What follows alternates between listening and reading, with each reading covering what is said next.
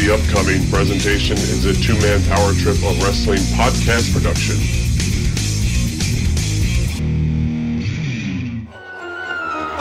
I like that music. And look who is on his way now. Oh, look out, Bam Bam. Here's He's that coming idiot over again. here. Here he comes. Doink is coming over here. Get out of my way. Look out. Get up. Oh, wait a minute.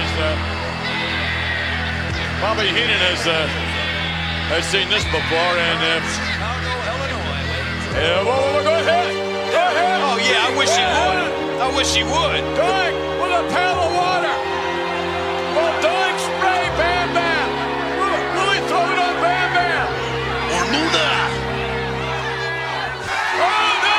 Hey, Bam Bam. Oh, no. Bam Bam, come here. Can you believe what happened? Come here, Bam Bam. Doink in the ring. He's having a good run. Oh, no. Another bucket hat. Look at this, Bam Bam.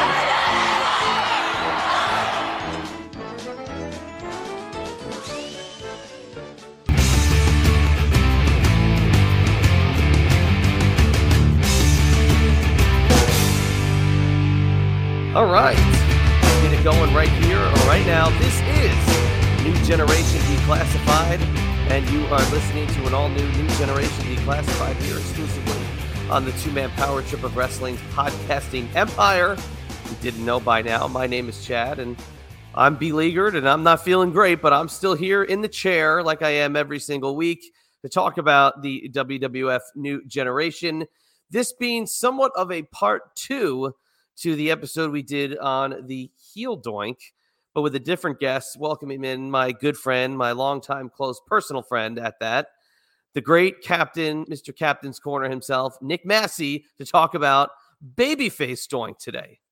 Well, Chad, I want to thank you for having me on today, and more importantly, everyone listening, to thank you for, trucking through. I know it's been a rough last couple of days, so we're going to have so much fun, and I'll make things as easy on you as possible as we talk all things Babyface Doink today. That's right, and Babyface Doink being the perfect tie-in, because as we talked about with Nick in the past, Nick's been on some previous shows talking about all things New Generation. We did a New Generation merch episode about a year and a half ago at this point, but Nick, being the virtual signing master that he is, has faced Doink for a virtual signing this week. Give the details here at the top, and then we'll do it again at the bottom. I sure do. Now, Doink is one of the many fantastic talents we have coming up. Killer Cross, Scarlett, Tony Atlas, Bob Orton. But the reason for the season is Doink. And on Saturday, February 19th at 9 o'clock, he will be available on the Captain's Corner Happy Hour, which streams exclusively on Facebook. We'll have photos. We'll have cards. We'll have his really cool WWF magazine cover, which I know we're going to talk about in a little bit. And we're just going to have a good time. Floor's always open for question and answers, and there'll be a ton of cool merchandise to purchase as well. So we'll be on from 9 to 11 p.m. Eastern Standard Time, of course, Saturday, February 19th. Doink. Now, Babyface Doink, we're going to talk about for the majority of the conversation is Ray Apollo. And we all know that he took over the Doink role once Matt Bourne was fired. But Ray Apollo is the second technical Babyface Doink, because there was a very short while Matt Bourne was that Babyface Doink. Now, to back up, heel Doink. Thoughts, memories? Did you like it? Was it goofy? In retrospect, a little dark. But what were your thoughts on heel Doink? Well, absolutely. We're about the same age, Chester. So at first, Doink, he was just kind of a comedy. He was just a clown that was showing up doing lame tricks to the babyface. But I, like a lot of people, really took him serious when he attacked Crush with the cast, and that was when it was like, whoa, this guy's a little dark. And I later found out that it was Matt Bourne. I didn't know at the time, but he had that great match with Bret Hart in SummerSlam, and couple of great matches with Mr. Perfect. And Matt Bourne, it's so funny, as there's a lot of people that were asking who the Doink I'm having on the Captain's Corner Happy Hour is, and I think Ray Apollo actually was, as Chatster was in the mask longer than Matt Bourne, but Matt Bourne was so good during that 9, 10, 11 month period, whatever it might be, that he made such a mark as being the original Doink that people just see him as in some ways the rightful Doink. So yeah, good memories of Matt Bourne as Doink. Good memories of Matt Bourne in general. What a talent! And, really interesting to see. How Matt would have portrayed the character had he stayed, with the company longer after he turned over to the good side. Right, because his, I guess, mainstream babyface tenure being Big Josh, not really, like setting the world on fire in terms of the memory bank, but nonetheless, the Clown. He was dark, yes, but he could chain wrestle, and he was kind of devastating when he executed a certain move. Like, he was a good brawling clown. But I got to say, as a babyface, the Matt Bourne Doink wasn't really cutting it for me. So it's almost like, even if he wasn't to be fired, maybe there could have been a heel versus babyface Doink with Matt being the evil one, because, God, he was just so menacing, even when he was starting to turn babyface. Oh, absolutely. And let me ask you, Chad, I'm sure you know, because you know all things WWF mid-90s. But what is the actual, when does the switch over happen? In my mind, it was always right around that Survivor Series, like 93. Yes. Would you say that? That's okay. It is in the neighborhood. I was trying to pinpoint the exact date. The history of WWE.com does have that kind of switchover period referenced, and I could have sworn they had the date on here. I'm glancing over it. I must be just as I'm talking to you, but there's a time between October and November where Matt Bourne is fired, and in the build for Survivor Series, it's split. It's half and half. The first half of it is Matt Bourne. The second half of it is Apollo. So it's funny to see as the lead into that match. And I always wondered, is that why? Did they think people might notice the change? And that's why we didn't see any kind of physical Doink presence of the real guy at Survivor Series. We saw the imposter Doinks. We saw the Bushwhackers and the Men on a Mission. But yeah, it's somewhere between October and November. Okay, so yeah, that's right. That's right in line with what I thought. Very interesting, because, like you said, it makes you wonder the plan for that match. If the original plan of having the Bushwhackers and Men on a Mission dressing up as Fugazi Doinks, if that was the initial plan, because it's very un-WWE like. It feels like WWF like. Yeah. You wonder if maybe the switch over for the main character is what led to that. It's still memorable, but you're right. I wonder what would have been in store if Matt Bourne was still the one portraying Doink by the time November rolled around. Yeah, and like we talked about in the heel episode available in the archives, Matt Bourne wasn't the only person to play Doink. There was obviously others that did. Steve Kern, famously, Brooklyn Brawler, famously. My buddy here, Captain's Corner, going as far to work with, I think, both, right? You've worked with Kern and the Brawler. Yes, sir. I've worked with Steve Kern before. I've worked with Brawler before. I know Brawler, at some point, we actually auctioned off an original Doink outfit that Brawler was given. I guess he was the emergency Doink, from what he told me, on that house show run after Matt was fired, and before they brought in Ray full time.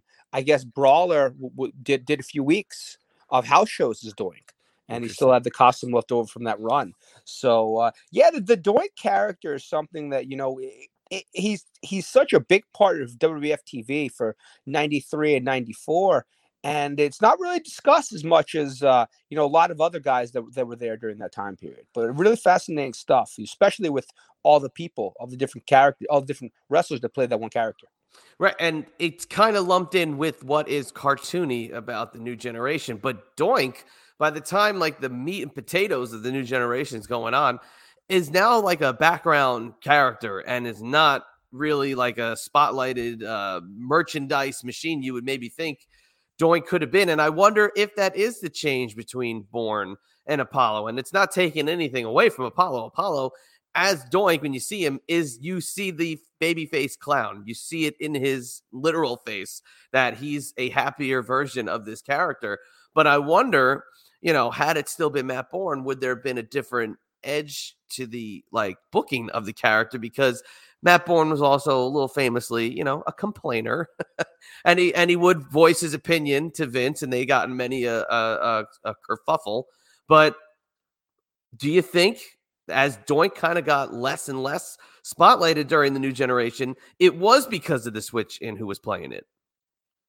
That's a good question. It does make you wonder, right? Because Matt Bourne, was considered, like you said, despite maybe some outside the ring issues and maybe some, he was a bit of a hothead. He was considered very, very good at what he did. No one can ever take away from his in-ring abilities. And while Ray Apollo was fantastic in that Doink character, on the national seed, other than, a couple of matches as the South African representative for Starrcade 90, one half of the South African team, he really didn't have a lot on the national radar. So they may not have been as comfortable, or maybe even as aware of what he could and couldn't do. And being pushed right into that role, it's like a sink or swim role. You know that, Chadster, because Doink, he was eventually kind of he was actually, I found out, wasn't he with the company through 96? He just wasn't doing a live TV. They just didn't do anything with him. Yeah, like he had a good run, Apollo, but you can tell that he might have stopped being in as many featured roles, or even as I'm sure we'll talk about some of his other feuds, never really came out on the winning end of too many of his programs that he had after that. No, and nothing more evident than we just referenced it a few weeks back. The Royal Rumble 1994, we did a whole episode reviewing the match itself, and Doink basically comes in while the heels are dominating the match and is just utterly decimated and looks like a clown. Like he just gets beat up by Bam Bam Bigelow of all people, who he would have quite the program with, and is just unceremoniously dumped after getting a clever spot in, the old water in the eyes gag for Diesel, and I think a hand buzzer for Bam Bam. He gets destroyed. So that's kind of where I see, I don't know if the Matt Bourne Doink's getting that destroyed. Now, it's funny, when I remember hearing the name Ray Apollo, I thought Phil Apollo, who was a job guy for the WWF, but would come to learn pretty quickly they were two different guys. Yes, similar on my end. I feel like that was a big confusion of that early internet era where when you're finding out who's who. And I remember Philip Paul not only from being a longtime enhancement talent, but as a kid I watched Mario Savoldi's ICW, later IWCCW, and Philip Paul was always pretty featured on their TV. So I thought Philip Paul and Ray Apollo were the same person until maybe late 90s, when I started getting confirmation, when maybe news got out there a little more than that initial internet, kind of formation where you're able to see, oh no, Phil Apollo and Ray Apollo are two completely different people with two completely different, wrestling styles. But I thought so too at some point. Yeah, I would love for you to ask Mr. Apollo, when you're sitting with him, if he recalls exactly when he donned the cowl for the first time, because I'm looking at some of the house show results, and leading into the Survivor Series, there's a series of Doink the Clown versus Brooklyn Brawler matches that you would think between October and November, if it was indeed Apollo taking over and Brawler as the emergency Doink, which one of these shows would have been the emergency Doink taking on maybe the likes of a Iron Mike Sharp? Is that the Brawler Doink, or is it, this is one of those things. It's such a fascinating portrayal by different performers, all because one guy got fired. Sure. Well, and you know what, to everyone listening, I think that's a great question for everyone to tune in and ask maybe this Saturday the 19th for the Captain's Corner Happy Hour with Doink. Because like I said, in addition, a bunch of different items that we'll have available for purchase. You'll be able to ask Ray any Doink related questions you want. From what I've heard, Doink is an open book. So Chadster, if I don't remember that, I'm sure one of the listeners will be able to pop in and ask that question. Beautiful. That's what I want to hear. Now let's talk about some of the feuds. Okay. So obviously heel Doink didn't really get much off the ground. He was starting to kind of feud with the heels. He dunks famously the water on Bobby Heenan's head, and he begins the feud with Bam Bam Bigelow, and thus the Survivor Series match. But he wouldn't just have Bigelow; he'd also have Jeff Jarrett. He'd have a few other guys sporadically. But would you say the Bam Bam feud is the marquee feud of the babyface Doink?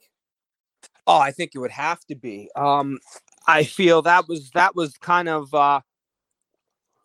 both in some ways, and from what I've heard, they were really good friends, Bam Bam and Ray Apollo, and we'll probably talk about that too during the signing. Okay. Yeah, I actually heard, and I don't know how true it is, that Bam Bam was the one that actually got Ray the job and may have helped fill the mask, fill the wig of Doink. So that's something that I have a note in my mind to ask Ray when I'm sitting down with him. But you almost feel like when they bring Bam Bam in '93.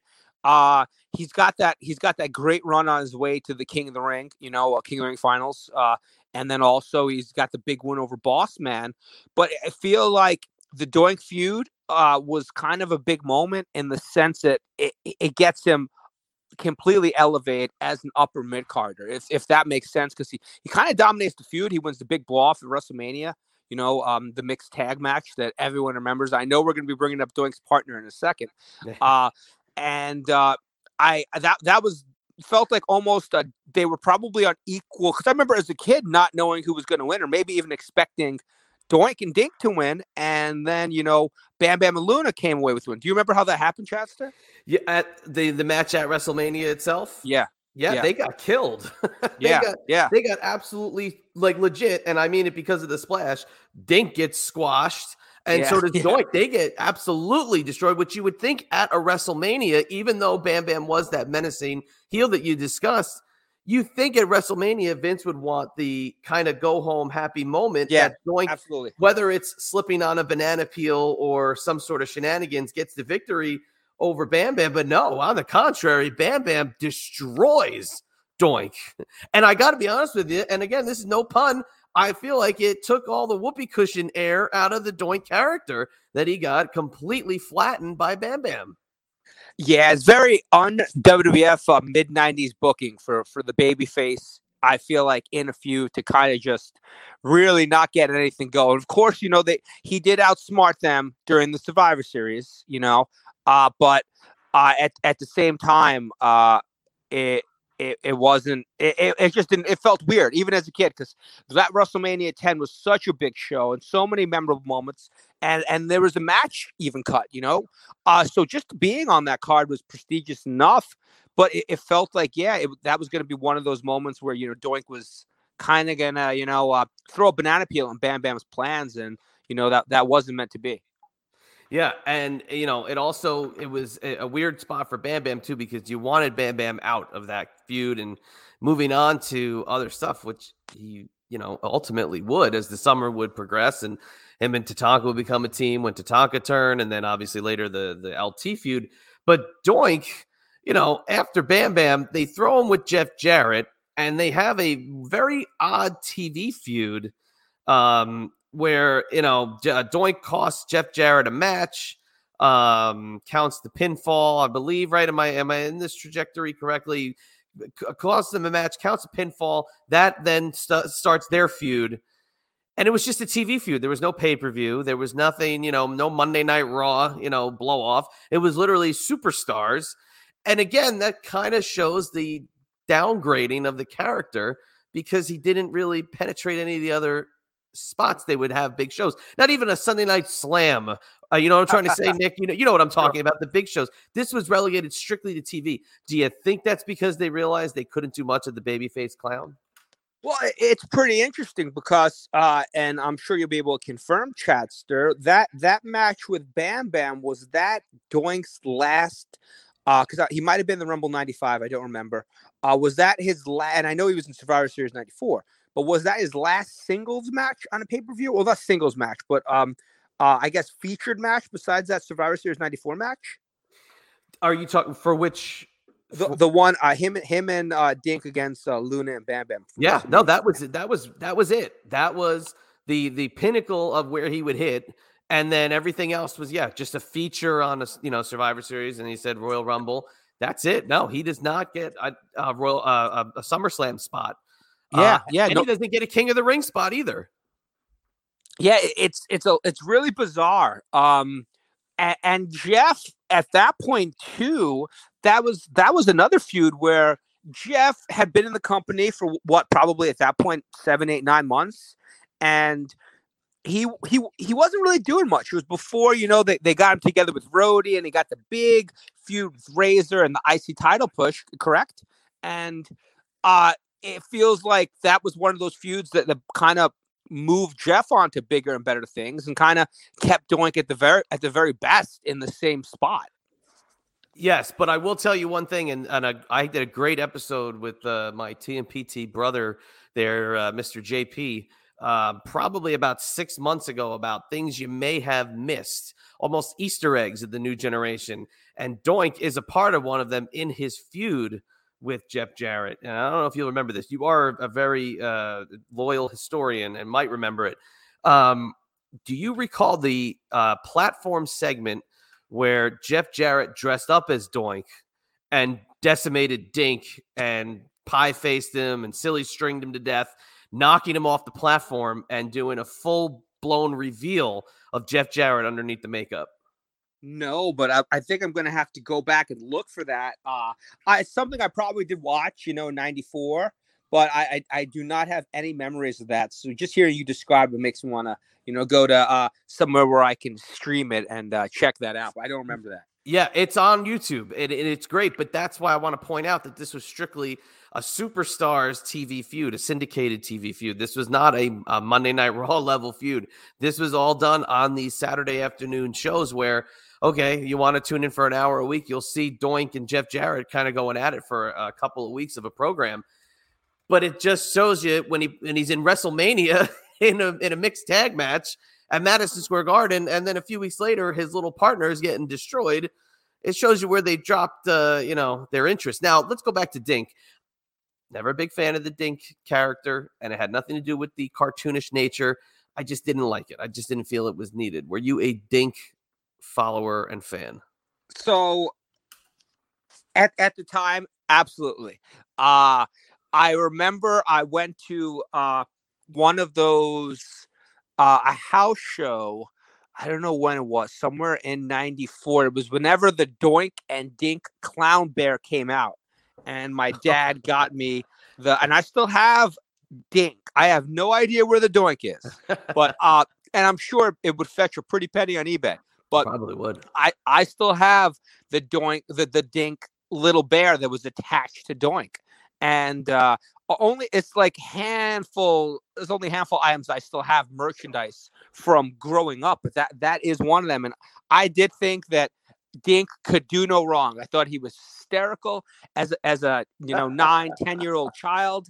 And looking back, that may not be the case now in terms of me looking with I don't want to say jaded eyes, but maybe with some adult eyes. But I could see where Dink would have turned people off. I didn't see it as a kid, but looking back now, I could completely see it. It's almost like the jumping the shark moment on Happy Days, right? It's like when the character you're really looking for something to grasp onto to keep this thing alive.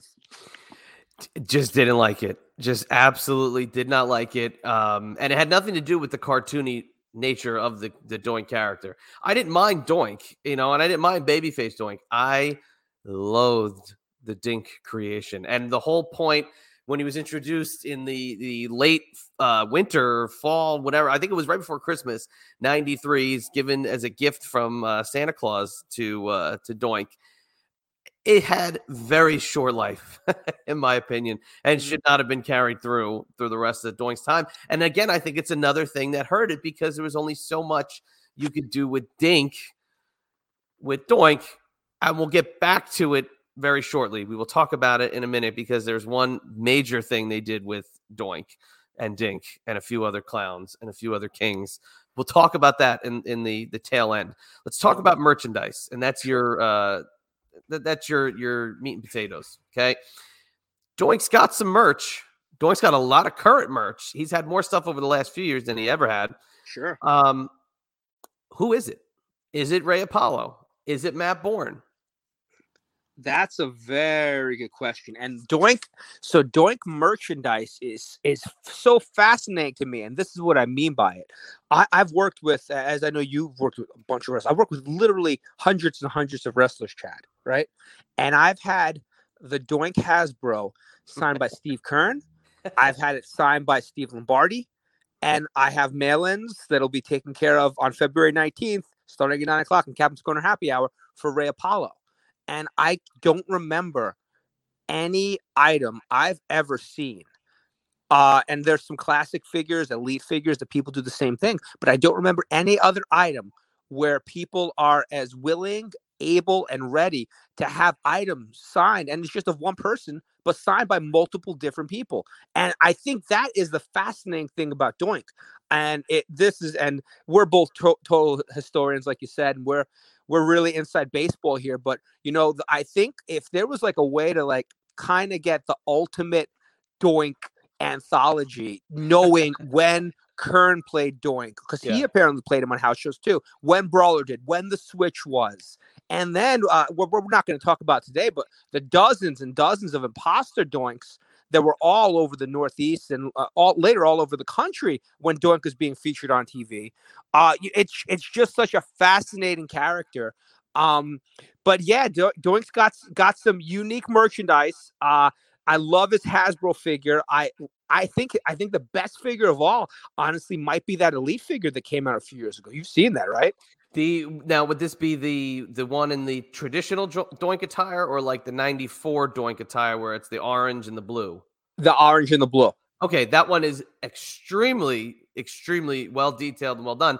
And I got to be honest with you, that's the only one and I know they made a classic Superstars version of it. Mm-hmm. That's Ray Apollo. Yeah. And so when was the Hasbro of Doink released? Do you know, like offhand? Like, so the Hasbro is the purple card. Okay, so the purple card was they were always a little bit behind the release. Oh yeah, right. So the card packaging is Matt Bourne. Mm-hmm. So to me, the color scheme of the mask or the paint, the costume itself is a Matt Bourne costume. So I believe it was released I remember seeing it for the first time about the middle point of 94. So if he's released in the fall of 93, then the concept is Matt Bourne as Doink. But by the time distribution hits and they were starting to get a little bit harder to find at that point, it comes out mid-94-ish. That's when Ray Apollo's playing him. I consider that a Matt Bourne item. And I do too. And it's so fascinating just because by the time it came out, even though it was Matt Bourne, or supposed to be Matt Bourne at the time, Ray had been Doink for 4, 5, 6, maybe 7 months. Yeah. At that point. And because there was so much delay with getting stuff out there, which is a completely different podcast altogether. With like, even the magazines being, 4, 5, 6 months sometimes behind. Right. But yeah, it looking back, that Hasbro, it's definitely Matt Bourne. I consider that a Matt Bourne item too. No. I feel like the classic and the elites, but just because they're so, post character to some extent relevancy, in at least current wrestling, I feel like you could kind of make a case, but like you said, there is that one that is specifically Ray, because Bourne never wore that particular outfit.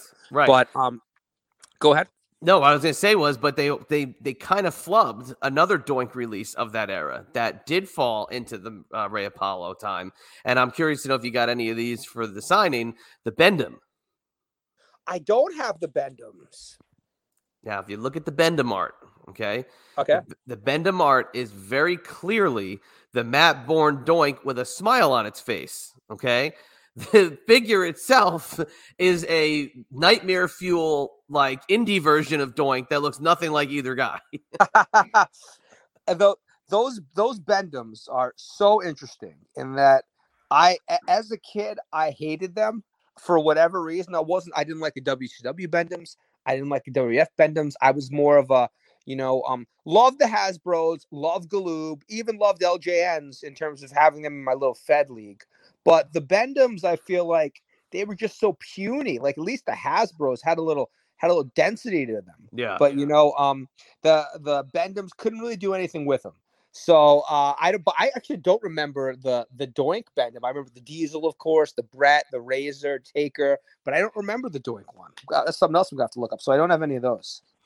So he's got a good number of figures now. Obviously it was the Hasbro up until the Classic Superstars, and the Classic Superstars up until they finally put him in the Mattel line. He was a flashback. He was a blue carded elite, or whenever they had done that style of box art. But now Dink had a Bendham figure made that was supposed to be released with the ring. I don't remember if that was a prototype or not. I believe it was, and I think it's owned now by one of the Major brothers and their podcast empire.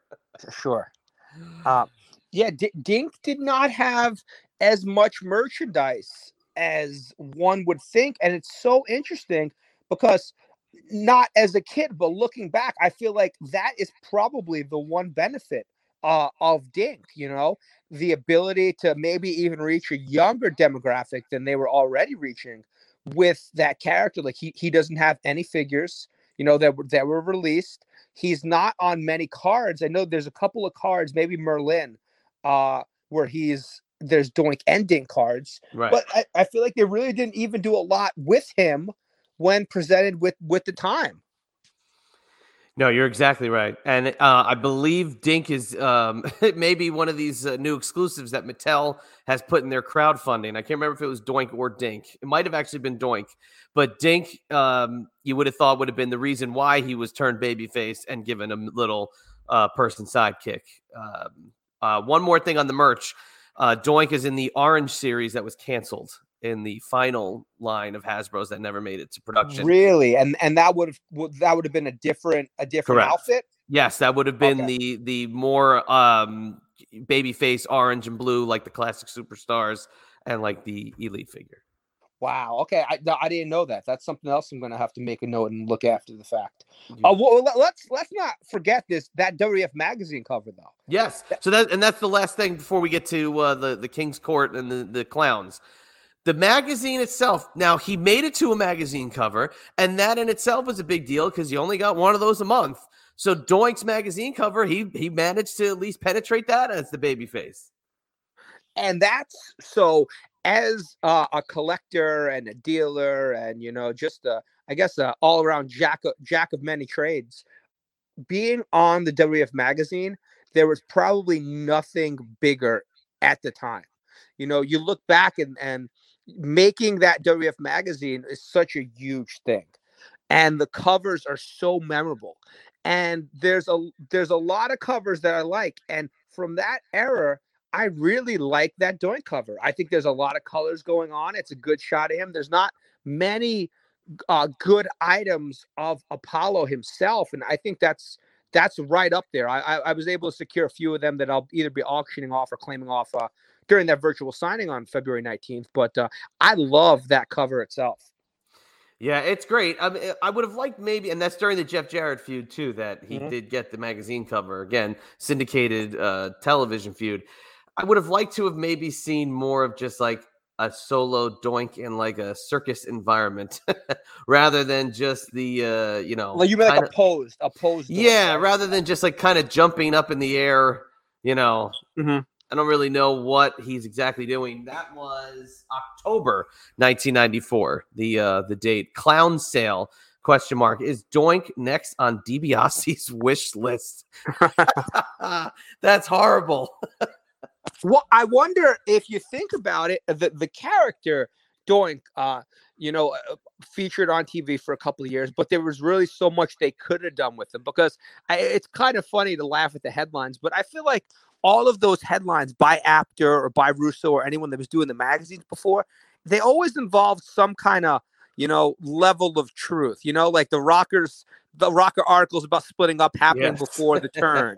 And, I feel like they were always obviously being fed information on what was to come. So it really makes you wonder at some point in like 95, if, at the very least that Doink wasn't going to be involved in some kind of feud with, the $1 Million Corporation. All I have to say is thank God they didn't go that route. Okay. Well, we almost got Duke the Dumpster Josie in the $1 Million Corporation, right? Yes, we almost did. Yes, and that was basically like a a concept purely from the magazine where they thought that might be something cool to do. But yeah, I'm glad they didn't go that route, especially in the fall of '94, where Doink was just at his peak of just stupidness, and that's where we'll kind of move towards as we get to the tail end of the discussion.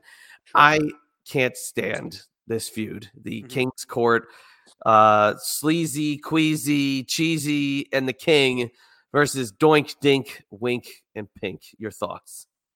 Well, so my takeaways was I would love to know who all of the, because everyone knows, well, a lot, I think a lot of people know, Dink was played by Tiger Jackson, and Little Louie was one of the midgets on Lawler's side. I forgot if he was queasy, cheesy, or sleazy, but Pink and Wink, and also the other two of that trio, I always wondered who they were and what their careers were before and after.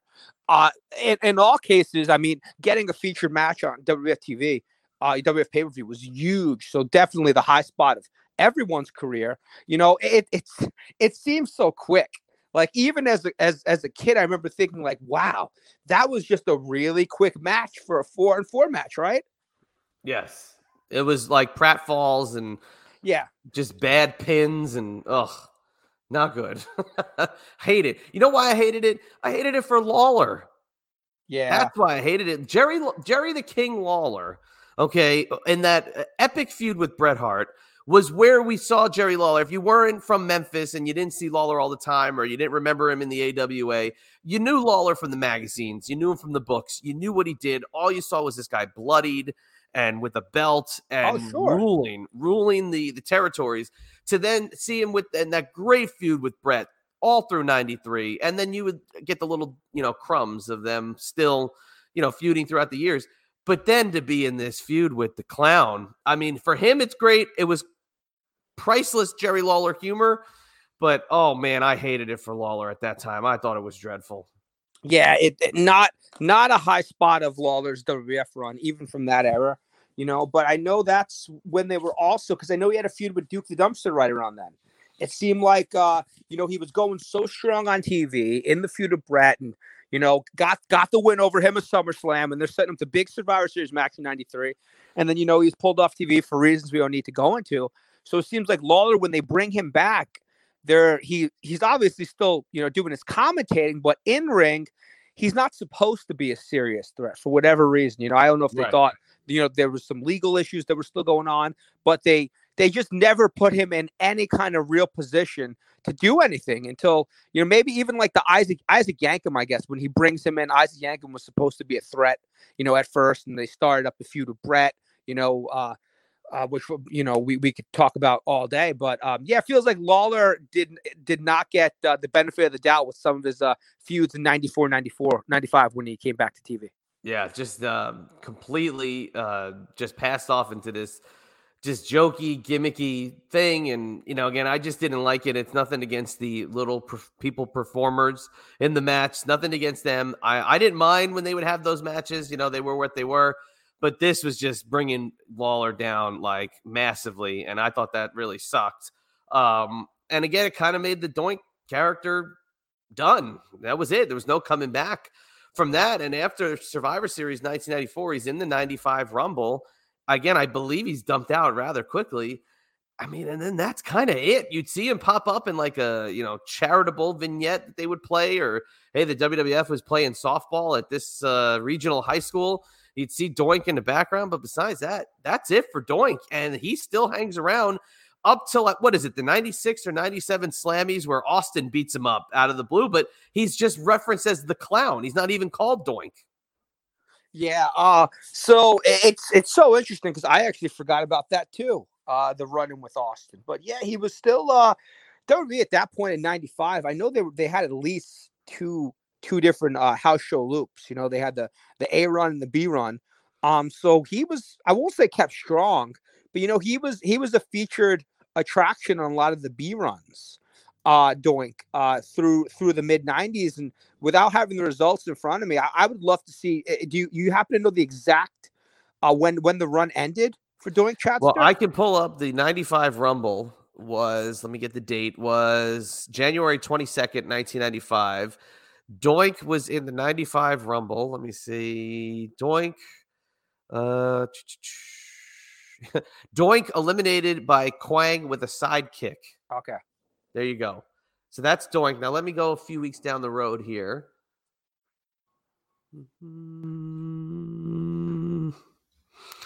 No, he's not on this B-Town. Let's see, Niagara Falls. Would that be a spot we'd find Doink? No, he's not on that one. I'm not questioning you, but I'm not seeing him. Wait. Oh, Bristol, Connecticut. That's your neck of the woods. That is. That's where I was living for years. That's funny. St. Paul's Catholic High School Gym. Doink the Clown with Dink versus ? And it says possibly canceled due to a severe snowstorm February 6, 1995. Okay, so in 95. So I'm going to look right now on my end and see the last thing I see with Doink. So he was on I got one. February 12th, 1995, Brookhaven, New York, Belport High School. Doink the Clown defeats the Brooklyn Brawler. So, that's we're doing a little recall talking about Brawler's time with Doink earlier. So I'm looking. He actually looks like the last loop. He does put over Waylon Mercy on Raw in August of 95, and then Triple H in September of 95. But it looks like his last loop is summer of 95, putting over Triple H. Recently debuting Triple H, and also Hakushi, and it looks like it's specifically East Coast. So I'm seeing looks like he actually put over Triple H at the Garden July of 95, and then after that Medford, New Jersey, Vernon, New Jersey, Watertown, New York. But do you know, and you'll appreciate this, who his last match in the WWF was? I have not the foggiest idea. Who was his last match? September 29th, a house show in Port Huron, Michigan, against the one and only Dean Douglas. Wow. Oh, boy. I did not know that. Yeah. So that's the last thing I have for Doink. And literally, you have to go back. He was losing. It looked like he lost his last 60 to 70 matches. Wow. Yeah. So when he was on TV, he was losing, and even on house shows, putting over Henry Godwin, Jean-Pierre Lafitte, Triple H, Hakushi, all those younger talent they were bringing in during 1995. Ask the Dean about that, because that's actually, you can ask the Dean about that, because in your upcoming repertoire of signings, you've got my good buddy there, the franchise. Absolutely. But before we promote that, let's just give the final critique to Face Doink. And this has nothing to do with Ray Apollo, the guy who put the time into the costume and the makeup and all the miles. Is nothing to do with that. The WWF's presentation of Face Doink, especially when you look at heel Doink, where do you rank it on a scale of 1 to 10? So this is specifically heel Doink, right? No, this is specifically the Face Doink versus how they portrayed the heel Doink and then how they booked this babyface. Well, I think that face Doink, had the benefit of heel Doink being kind of profiled and a big part of the show. And I think he's going to be looked back at fondly because he kind of was grandfathered in towards what Matt Bourne was doing, what Matt Bourne was running. But if that heel run didn't happen, I think face Doink would kind of be like a bit of a blip on that WWF 94-95 radar. What say you, Chester? I would agree. I think it's got elements where it could have been brilliant and could have had legs and could have just sat there at the beginning part of the card. But I think the damage was done, and unfortunately, there was no going back. Let me ask you. So, in terms of new generation characters, and maybe that cheesiness, where does Doink fall? He's at the upper echelon, but his little partner took the cake, and it was Dink that was the sourness on the Doink character. So I'm going to put Dink up there. Doink probably by default. Then you got your Goon, your Mantars, all those other classic TL Hopper? TL Hopper, all the ones everybody talks about. But his buddy Dink takes the cake. And because of Dink, he falls in a good number 2 on my scale. But before we let you go, just let everybody know again where to go for the virtual signing and everything going on in the Captain Corner world. Sure. Well, it's always great being on with you, Chadster. We've had a long, friendship and, a relationship. So it's always good to, kind of shoot the S, talking a little 90s WWF. But everyone that's listening right now, they can go right to the Captain's Corner feed on Facebook. Last year I had over 100 guests for virtual signings. This year the goal is to have right around 100 as well, from all eras, not just the 90s. We do 70s, 80s. We've even got some AEW wrestlers coming up, a lot of legends. So I would say if you're a wrestling fan and you like getting photographs signed, you have some items that you want signed, feel free to mail them in and, or just make a purchase. Or you know what? Come in and ask a question. Ask Ray that question about when everything turned over from Matt to him, or about the house show with Brawler. So we're always having a good time. Our catchphrase is cheers to the working man. And I'm able to live my dream, and do these weekly signings because everyone out there is so helpful, and they're able to spend some time with me and make some purchases every week. It's a good little racket you got there, Captain. So I appreciate the hustle and everything that you do to get these guys, the time and the exposure. And I know it means a lot to some of these guys to connect with the fans. So it's wonderful that you had so many guests last year, because that meant that the guys were working, and that's the most important part of the equation. So catch Nick on Facebook, Captain's Corner. You see him all the time. He pops up on YouTube. He pops up on your Facebook feed. Hell, I saw this Steve Kern picture of him holding the Hasbro figure on Twitter from your signing. Really? So you never know when you're going to pop up. You know what? Then give me a second to do this, since you just brought it up. I'm guessing it was from the HWO. And a lot of the members are actually customers of mine that over in the UK, the Hasbro World Order. Oh, nice. From my virtual signing with them. And, they're big aficionados of the Hasbro line like we all are. But yeah, I did that. That's cool that the picture popped up. That's right. See, so you never know where the Captain's going to end up. And give him a follow, give him a like, and do all that great stuff. If you want to follow me, it's at Chad EMB on Twitter. It's at IB Exclusives on Instagram. My website is ibexclusives.com. You got all my signing information on there. Please go to the new t-shirt website, belowthecollar.com/IB Exclusives. Not only can you get the IB Exclusive shirt, but you get the one that Nick's going to order after we're done, the Chadster shirt. He's one of the only guys that sticks to that Chadster nickname. He needs a shirt. Come on, man. Chadster. As soon as we get off the phone, I'm gonna go on and buy my Chadster t-shirt, because Chadster Mania is running wild. Oh, that's right. So support me there. And this website is tmptempire.com.